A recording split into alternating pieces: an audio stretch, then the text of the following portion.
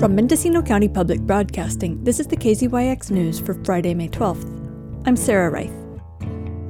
The Ukiah City Planning Commission is poised to refuse the Redwood Credit Union's application to build a branch on the southeast corner of Perkins and Main, where an historic metal-sided agricultural building has been slated for demolition. At 10 o'clock on Wednesday night, after a hearing that was opened, closed, and then reopened for public comment, and where one commissioner changed his vote, the commission agreed to come back on June 14th to firm up its findings to justify the refusal. During the 4-hour meeting, members of the public mostly argued against the credit union seeking a new drive-through location at the site. They said it was not in keeping with the city's general plan, which calls for mixed-use projects, 2-story buildings, and more options for housing.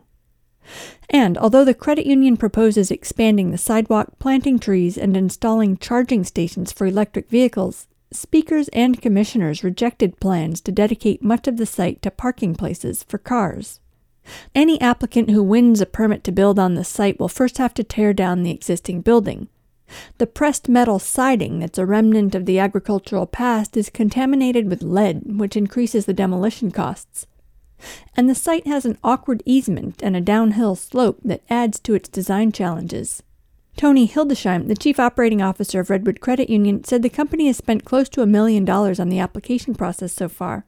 He wants to relocate from the current site in the strip mall on Orchard Avenue, where he said non-business related activities are not conducive to the growth of the business or the safety of its customers.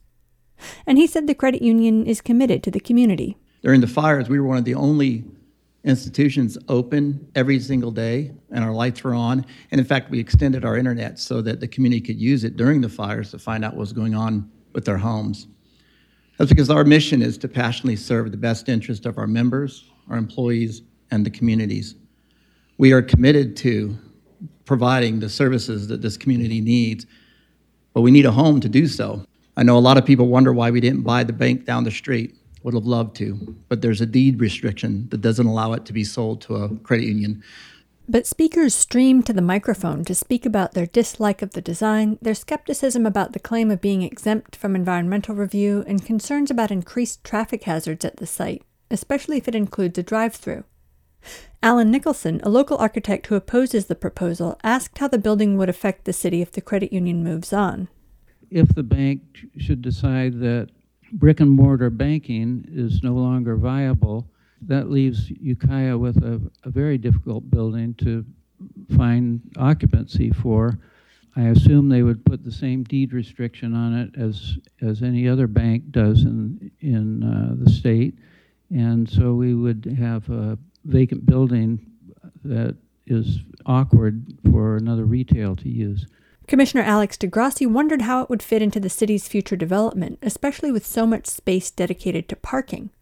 A new courthouse has long been expected just a few blocks east of the site, and the Great Redwood Trail continues to be an anticipated feature of the city's landscape. They're utilizing less than 10% of the potential of that property, and this property could be used for something much higher density, like much-needed housing.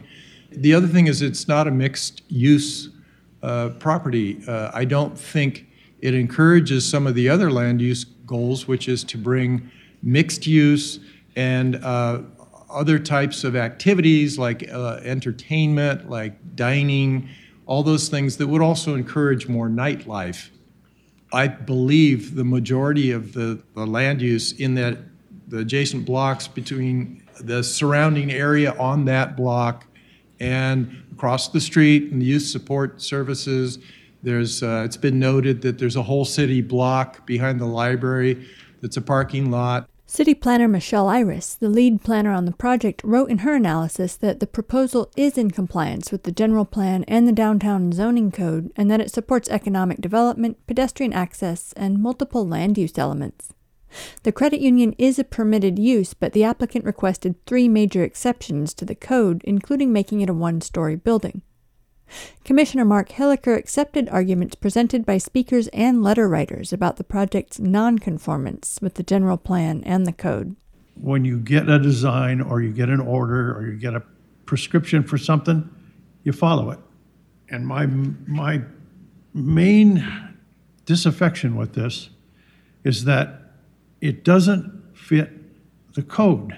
Hildesheim said he was willing to make changes, like removing the drive-through, but he's bewildered by the large number of objections to the plan and didn't know how to proceed. I know you all believe you're going to find somebody else that will come in and do something with that location, and maybe you will someday. In order for us to proceed, to walk away from this right now, if you guys voted today to say no and don't give us enough information to know what are our options, you're basically saying you don't want Redwood Credit Union in that part of the city, and I'm not sure where in the city you would want us. But I would have to start all over and spend another $1 million to make that decision.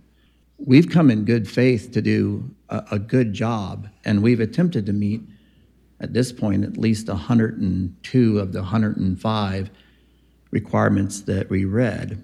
Community Development Director Craig Schlatter urged commissioners to be as specific as possible for their reasons in refuting the staff analysis so their decision, which can be contested, would be defensible. Hilliker initially voted with DeGrassi to conclude the matter Wednesday night, resulting in a tie vote with one of the 5 commissioners absent, but his exhausted colleagues convinced him to start fresh on June 14th. For KZYX News, I'm Sarah Reif. For all our local news, with photos and more, visit kzyx.org. You can also subscribe to the KZYX News podcast, wherever you get your podcasts.